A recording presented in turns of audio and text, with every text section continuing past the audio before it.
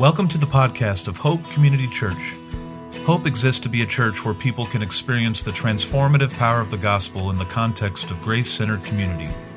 We strive to be real people looking to the real Jesus for real change that can have redemptive impact among individuals, local communities, our city, and the world. For more information, visit hopecommunity.com. If you're just joining us today, we're going through the Gospel of Mark. It's our practice here at Hope to study a gospel from front to back, and then to do a topical series, and then to study a New Testament epistle from front to back, and then do a topical series, and then do an Old Testament book. And so we kind of go through this rotation so that over the years, you get exposed to the entire Bible. And because I've been here since the beginning, this is actually the third time that I've gotten to preach through Mark. So this is my third time through it in the 23 years we've been doing things here at Hope. And so today we're going to think about why Jesus teaches in parables. And it's really an important question because Jesus was unquestionably the single greatest teacher in all of human history. That is unarguable because between the ages of 30 and 33, in a backwater in the Roman Empire, without writing down a single thing, never producing a book, having nothing written in his hand, in 3 years, he trained 12 uneducated disciples a theology that completely explained what God was saying in the Hebrew Scriptures and founded what has become the largest religion in the history of the world. And so think about that. Some of you have been here longer than 3 years. In 3 years, Jesus founded and taught these people enough that they could go out and produce the New Testament. But the way he taught was very confusing.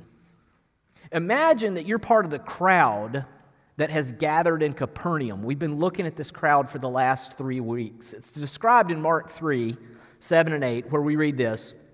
Jesus departed with his disciples to the sea, and a large crowd from Galilee, and a large crowd from Judea, Jerusalem, Idumea, beyond the Jordan, and around Tyre and Sidon, followed them.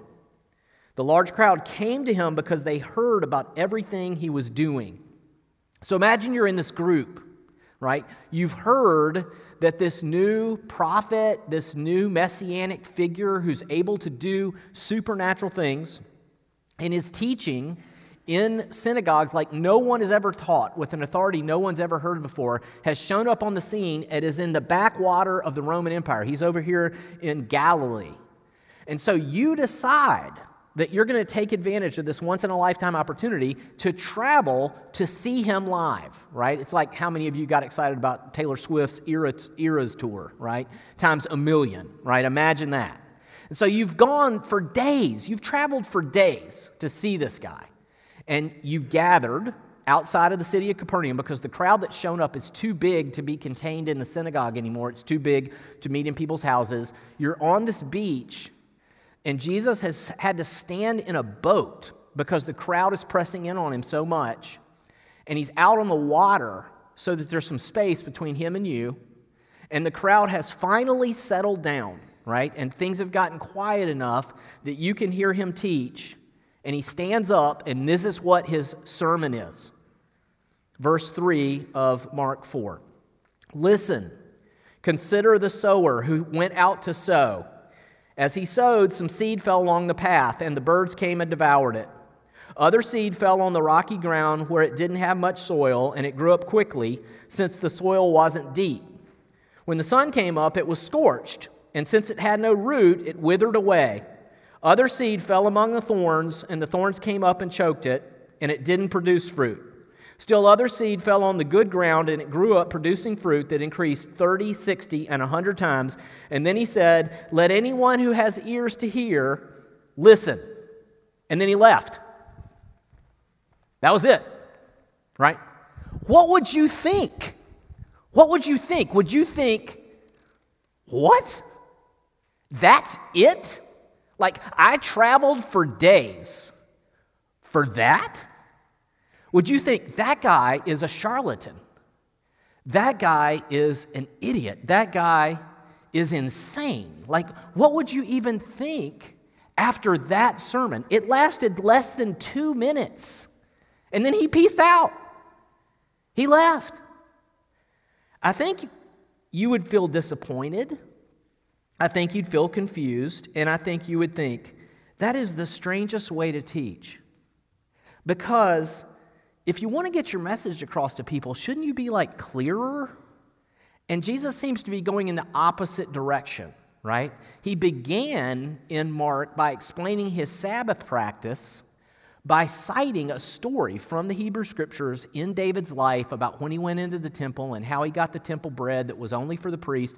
And Jesus applied those principles to his Sabbath practice. Super clear. A plus B equals C. Very linear way of thinking, very clear way of explaining why he and his disciples did what they did on the Sabbath. And then he goes from that to having this enormous crowd and doing this and not explaining himself at all. I think you would think, why are you doing that?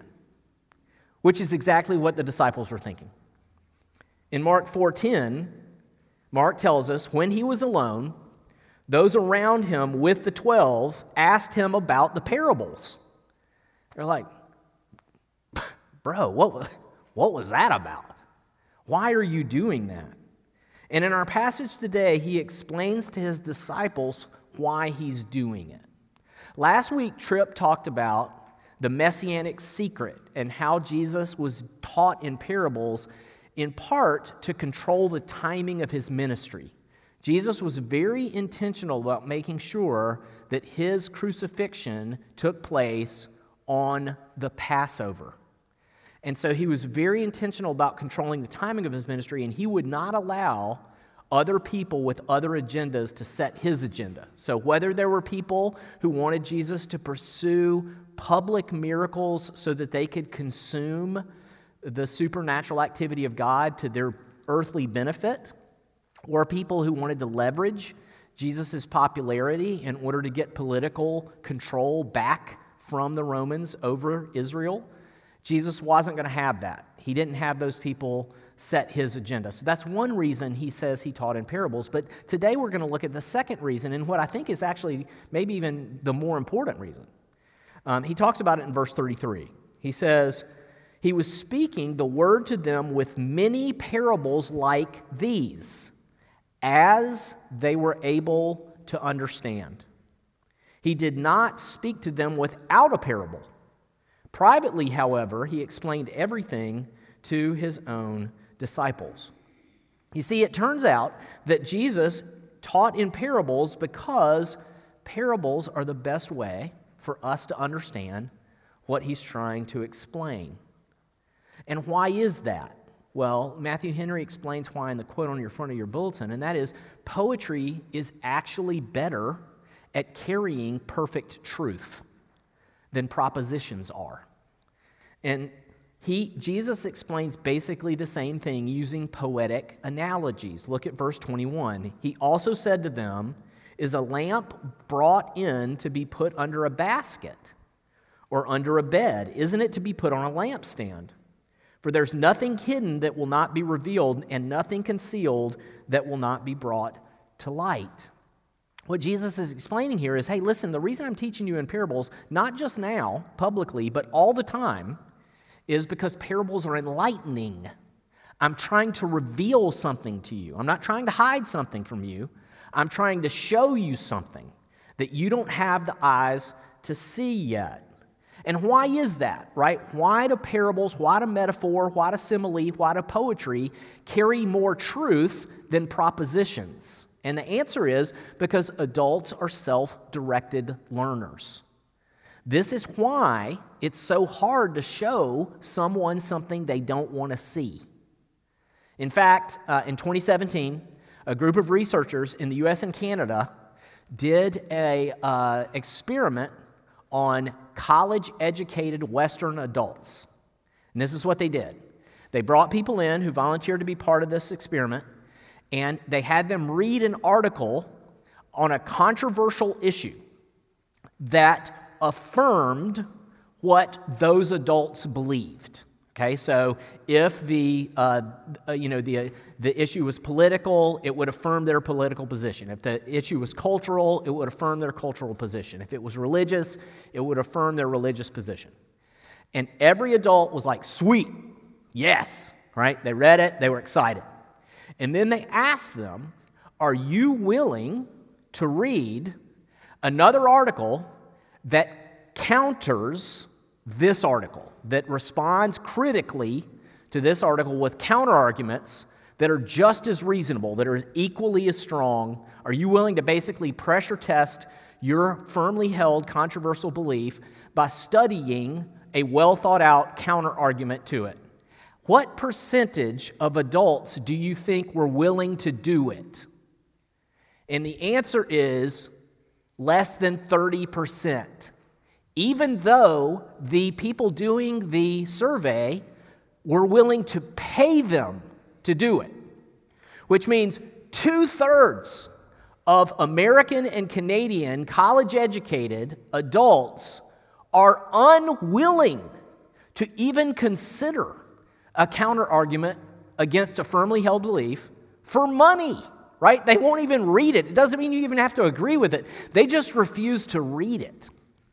And so, if you're going to teach an adult something new, Jesus knew that the first thing you had to do was create in them a willingness to learn something new.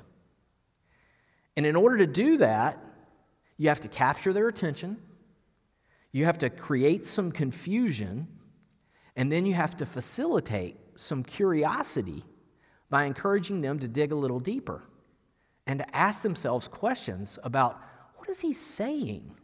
Why is he saying that? Who is he talking about in this parable? Is he talking about me? Where am I in this story? Who does he think he is? And that's what Jesus was doing by using parables. And the reason that this is important is because of what Jesus is trying to bring to light, what Jesus is trying to reveal to us. See, you can use a propositional truth when you can comprehend something. When you can get your mind completely around something, then a propositional truth works great. 1 + 1 = 2 is something you and your kids can comprehend. Great formula, okay? But why quantum entanglement works when you take a particle and you split it apart, and it's able to communicate what Einstein called spooky motion at a distance, faster than the speed of light, we can't understand, right? It's a concept that is too big for our brains. We can apprehend it, we can get our minds on it, and we can get our minds going in the direction of the truth, but we can't get our minds around it. And so we have to come up with analogies for that, or metaphors like that, for that, like string theory, right? So that's how we tend to kick into geometrical or poetic language whenever we're trying to think about something that's too big to fit in our brains. And here's the truth that Jesus is trying to reveal to you, a truth that's too big to fit in your brain.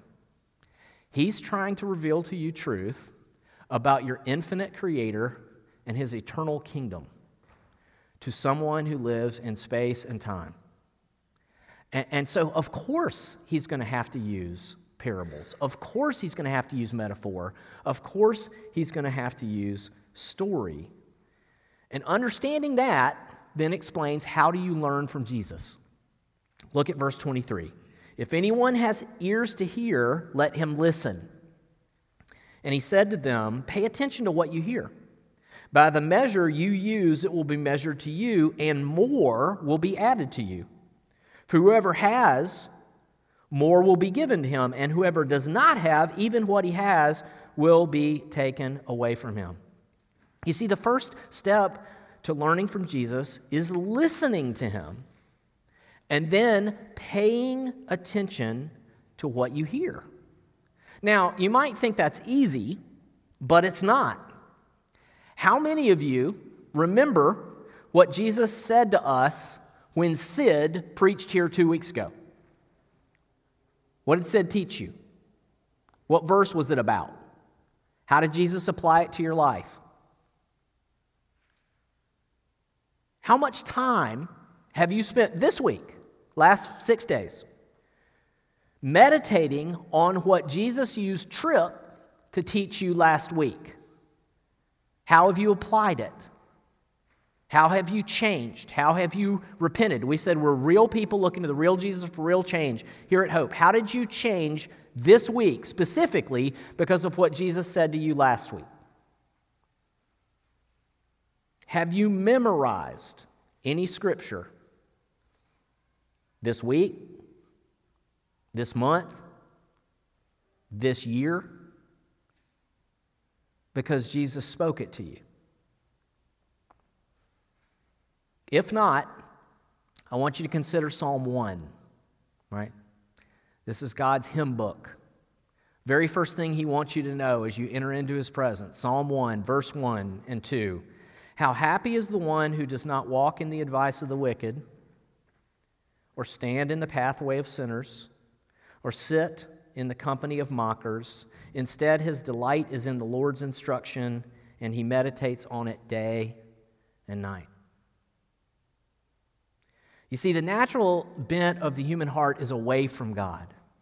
We begin by walking in the advice of the wicked, and then we start publicly standing with sinners. We're like, we're on this team, this is our group.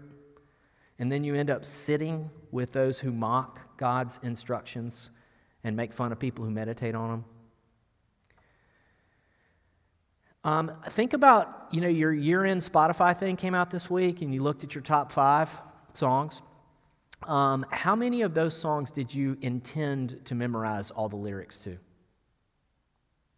None. But if I played your top 5 songs right now, you would know every word. You would know every word. It took 0 effort for you to do that. It happened to you naturally. Why? Because every day we pull up our phones and we listen to the advice of people who don't know Jesus. They just sing it to us. And we take it in. And we say, yeah, that's right. That feels right. That's the way I want to feel. That's true. That must be true. That's the way I want to live. I wish I were them.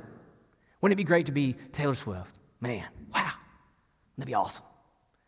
Wouldn't it be awesome to be that guy who went viral, who sang that angry song in Virginia, that redneck who didn't, that guy. I don't even know his name. He'd be, oh, man, look at that guy. He's sticking it to the man. Right? We do that. That's what we do. That's how we think. I think Donovan Woods is so freaking cool. Y'all don't even know who that guy is. I'm like, man, Donovan Woods is going to be here in April. I can't wait to go. I'm already thinking about it. See, the thing we need to be conscious of is that it's possible to come to church because you find it entertaining, and you find it socially beneficial, and you find it to be conducive to networking for your career, or to helping you with your kids, or to giving you a break. And this is why King Herod liked to listen to John the Baptist preach. In Mark 6, a passage we'll get to in a few weeks, we read this. John had been telling Herod, it's not lawful for you to have your brother's wife. And so Herodias held a grudge against him and wanted to kill him, but she could not because Herod feared John and protected him. Knowing he was a righteous and holy man, when Herod heard him, he would be very perplexed, and yet he liked to listen to him. Think about that. Unrepentant Herod liked to go to church and was even willing to take heat from his adulterous wife over it because he knew that John was a righteous and holy man, but he didn't understand a single thing that guy was saying. It went right over his head. This is why Jesus' younger brother James said, hey, you need to watch out because this can happen to us. For those who don't remember, this is what Tripp preached on last week. Tripp said this. Look at Mark 4, 10 through 12. Jesus answered this question, why do you teach in parables with this? When he was alone, those around him with the 12 asked him about the parables, and he answered, the secret of the kingdom of God has been given to you, but to those outside everything comes in parables, so that they may indeed look and yet not perceive. They may indeed listen and yet not understand. Otherwise they might turn back and be forgiven. Jesus was quoting Isaiah 6 there. Isaiah was writing to believers And he was explaining to them why the wrath of God was about to come down on the nation of Israel, and they were about to be taken captive because the Assyrians were going to come in and completely crush them. And what he was explaining is, you guys go to church every week and you don't listen to a dang thing I'm saying. You're ever hearing but never listening. You guys are just a bunch of religious hypocrites who will not take care of your own employees. You have unjust wages.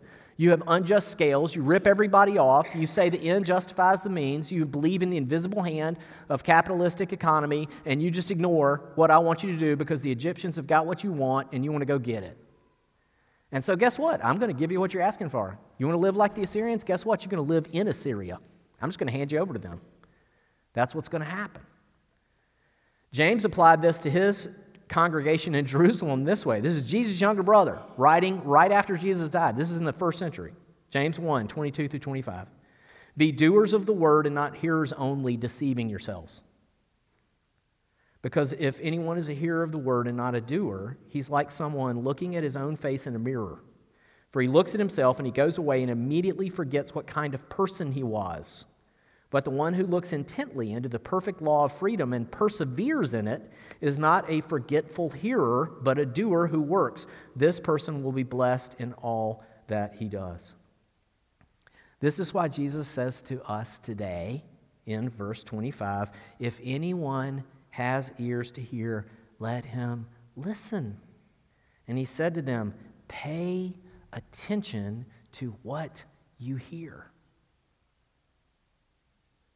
Some of us should go out to lunch after this and discuss what God is saying to us instead of hurrying home to watch the loser Panthers lose again. Others need to take a Sabbath from our devices so that we can ignore the advice of the wicked and instead meditate on God's word to us today.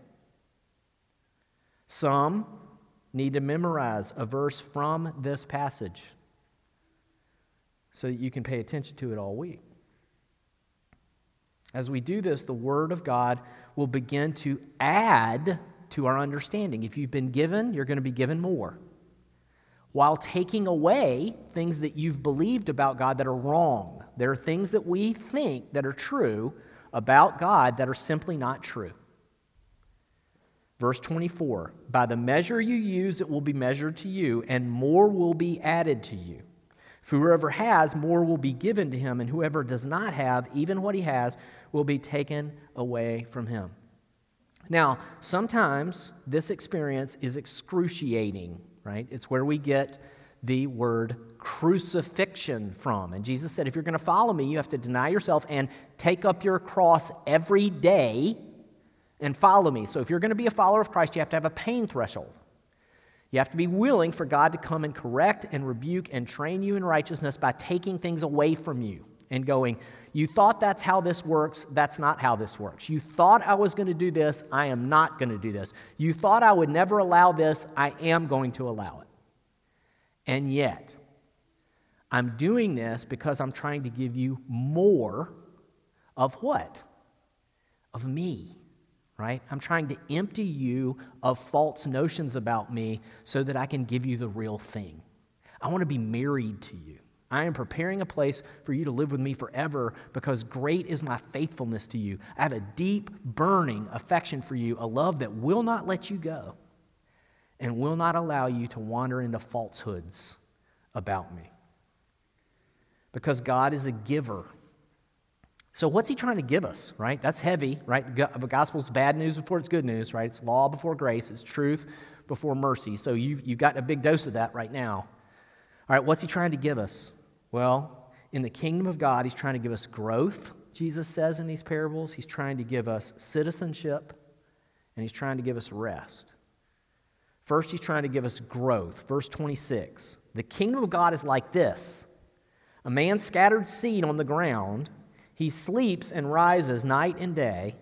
The seed sprouts and grows, although he doesn't know how. The soil produces a crop by itself, first the blade, then the head, and then the full grain on the head. As soon as the crop is ready, he sends for the sickle because the harvest time has come.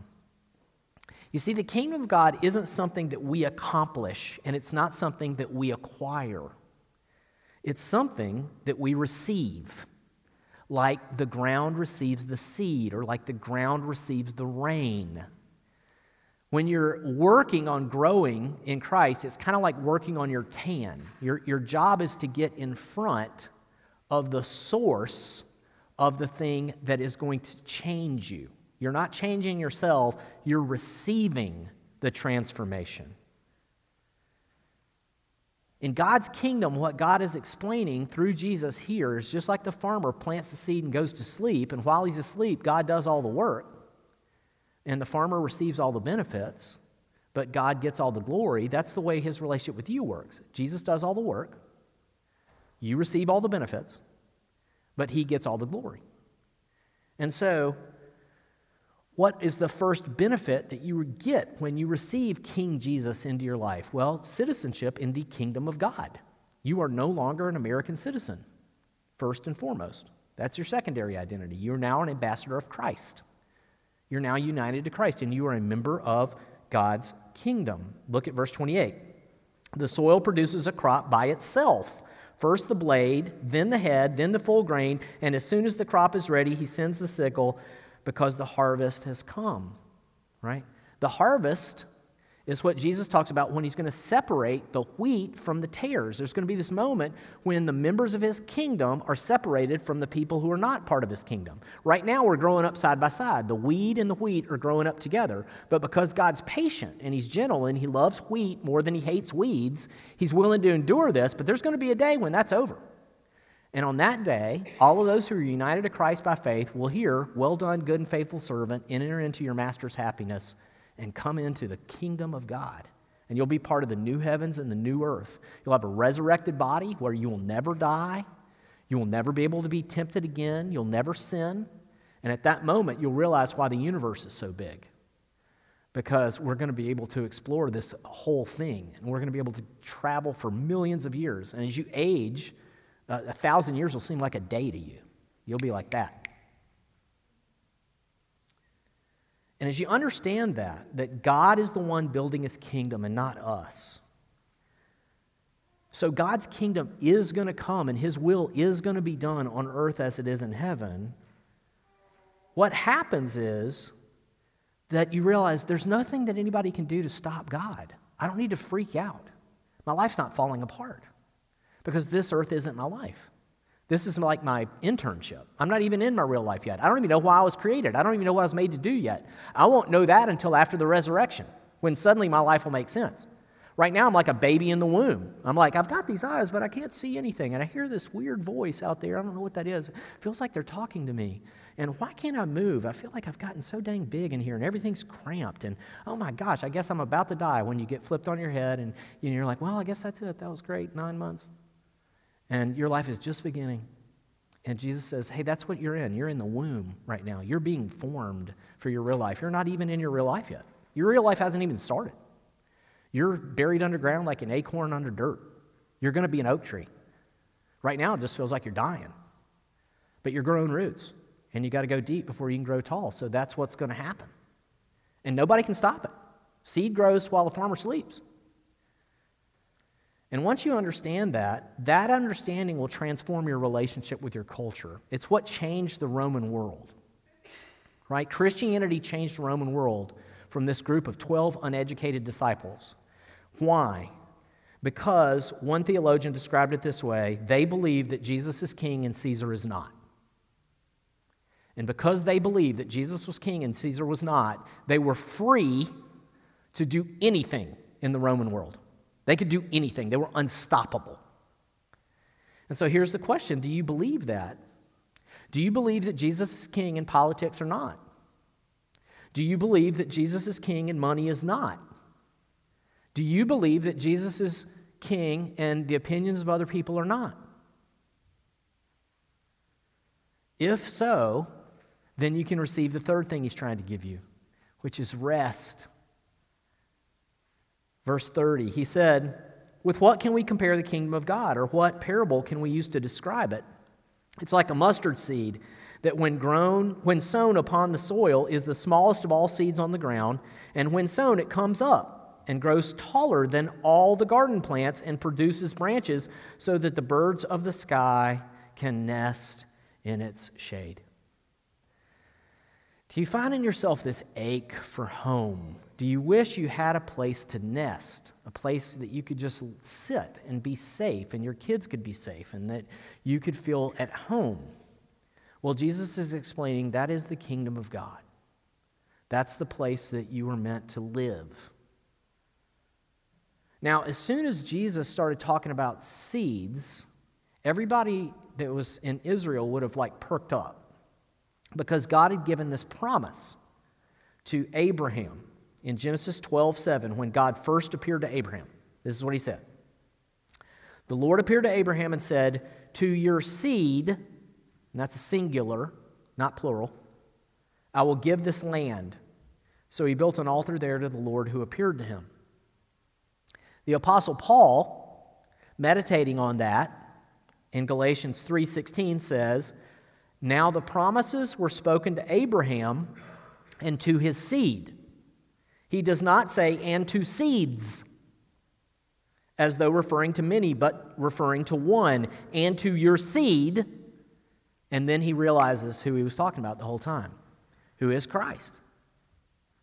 Jesus is the promised seed, singular, of Abraham that God is going to give the entire world to. He's going to give the entire planet to him. And this is why Jesus would explain on the night he was betrayed in John 12, "The hour has come for the Son of Man to be glorified." Remember how I talked about how he needed to control the timing of this. This needed to line up on Passover. This was that moment. "Truly I tell you, unless a grain of wheat falls to the ground and dies, it remains by itself, but if it dies, it produces much fruit." Why did Jesus lay his life down? Because he didn't want to stay by himself. God didn't want to be alone. He didn't want to be the righteous one, the holy one. And so he sent his son down here to create people who he could call holy and blameless in his sight. Why? By becoming the atoning sacrifice for our sins and allowing him to pass over us in judgment and instead impute our sins to himself so that he could die. And from that death, produce the righteous and holy people of God, who are made righteous and holy. How? By the sinless blood of the Lamb who loved them and gave himself for them. Which is why we come to this table every month. You see, this is what Jesus was trying to explain in another parable. The final parable that he taught, that he said, you need to meditate on this anytime you get together. "This is my body which is broken for you. Do this in remembrance of me." And in a similar fashion, he took the cup and he said, "This is the cup of the new covenant in my blood, which is shed for the remission of sins. Drink from it, each of you." If you want to be home, if you want to rest, if you want to know who you are, all you have to do is receive the seed. All you have to do is eat his broken body and shed blood for you. All you have to do is say, "Wow, I can't believe he came to get me. I can't believe that he chose me. I can't believe that he wants me." But for some reason, he does. Well, practically, what does that look like for me this week? Well, I had COVID, right? I was supposed to preach last week, got COVID, had to call a trip in on Saturday. So on Monday, I still had it, right? I had it for 10 days. So I'm like, okay, day 10 is going to be like Thursday. So I'm going to be fine by Sunday. But that meant I had to write a sermon while I had COVID. And so what I would do is I got up Monday morning and I read the passage, and then I took a nap. And then I got up and I ate a smoothie for lunch, and I tried to pick the opening paragraph. And I wrote 4 sentences. And then I took a nap. And then I was like, okay, that's it. That's all I got on Monday. So Tuesday, I zoom in to the sermon meeting. And the sermon meeting we have with all the worship people and with all the guys that are preaching. And so I'm like, hey, I'm on this little Zoom camera, right? And I'm like, Ham, what are you going to do with this passage? Aaron, what are you going to do with it? And I just listen to them. I'm like, Gordon, what would you do, right? Like, what would you do, Tripp? And everybody talks. And I was like, man, those are some great ideas. I get off. I'm like, okay, I'm going to try to write this sermon. I write the second paragraph, and then I go take a nap. All right? So I'm like, okay, well, that's it on Tuesday. That's all I had. So Wednesday, I get up, and I'm like, okay, Jesus, these people are not coming to hear from me. They are coming to hear from you. I need you to give me your words for your people. So I go to try to write this sermon, and I fall asleep. I wake up, I eat lunch, and finally I sit down in front of my computer, and in one shot, God gave me the whole thing. Right? So this whole sermon fell into my hands on Wednesday, and I didn't look at it again. I didn't pick it back up. I just sent it to Ben. I sent it to Liza, and I was like, this is it. This is what we're going to do. And I looked at it again this morning, and I thought I was going to have to rewrite the whole thing. But Holly and I got tied up. We overslept. I got up at 8:40. I'm like, oh my gosh, I'm not even going to have time to rewrite this thing. And I look at it, and I'm like, oh, that's really good. That's good news. I like this. Jesus is talking to me right now. He's telling me, hey man, listen, farmer, while you were asleep, guess what? I was growing something, right? I'm doing something. You don't need to sweat this. And so here's what I want you to understand. Hey, listen, man, I know it's been 4 hard years here, right? I know for some of us, we are tired. I know for some of us, Cotswold is smaller than we thought it would be, or we haven't grown as much as we thought we would in 4 years. We're like, okay, my faith is not exactly thriving right now. In fact, for some of us, our faith is smaller than it was 5 years ago. That God has taken things away from us, things we thought we believed that just didn't pan out. Even relationships, even friendships. We thought, okay, this is how the gospel is going to make these things work. Wrong. Nope, that's not how it works. And we're sad, and we're confused. But here's the good news. Jesus is confusing you on purpose because he's trying to give you more. He's trying to give you more. Because Jesus said this, if anyone has ears to hear, let him listen. And he said to them, pay attention to what you hear. By the measure you use, it will be measured to you, and more will be added to you. For whoever has, more will be given to him, and whoever does not have, even what he has, will be taken away from them. And then he finished by saying this, verse 33, he was speaking the word to them in many parables like these, as they were able to understand. He did not speak to them without a parable. Privately, however, he explained everything to his own disciples. Here's the great news. If you will listen to this and not forget what you heard today, but you will walk away and you will ask Jesus to explain it to you this week, he will explain it to you. Specifically, how this applies to your life, what he really wants you to do or stop doing this week as a result of the good news of the gospel you heard today. And that's what brings us to this table. This table is not for people who intend to forget what they heard. Right? If you are here going through the motions religiously to kind of get into the Christmas spirit, this table comes with a warning, please stay in your seat. Instead, pray. We've put some prayers you can pray in the bulletin that God might lead you into an actual encounter with the living God, that you might actually know him, not know about him, that you might experience him. If, however, you have been united to Christ by faith, even if you've done nothing this week, you haven't listened at all. You haven't meditated on anything. You've just walked in the advice of the wicked. You've stood in the way of sinners. You sat in the seat of mockers. If you're ready to repent, if you're ready to ask God to give and to take away because he wants to give you more of himself, this table is for you. Because Jesus says, come to me, all of you who are weary and heavily laden, and I'll give you rest for your souls. And so it's our practice here at Hope to come forward and take the elements, come down the middle aisles, take the elements and then go out back to your seats on the outer aisles. The inner rings in the middle of the circle are real wine. The outer 2 rings are grape juice. And if you need gluten-free elements, they're in the prepackaged thing that is in front of you. Because on the night he was betrayed, the Lord Jesus took bread, as I do now in his name, and he broke it. And he said, "This is my body, which is broken for you. Take of it, each of you." And in a similar manner, he took the cup, and he said, "This is the cup of the new covenant in my blood, which is shed for the remission of sins. Drink of it, each of you." As the elders come forward, I'll pray, and then you may come forward as you feel led. Let's pray. Lord Jesus, thank you that you came to confuse us in order to make us curious, so that we would meditate on what you said night and day, that you might give us more of your Father, more of his kingdom, more of your Spirit, and more of yourself.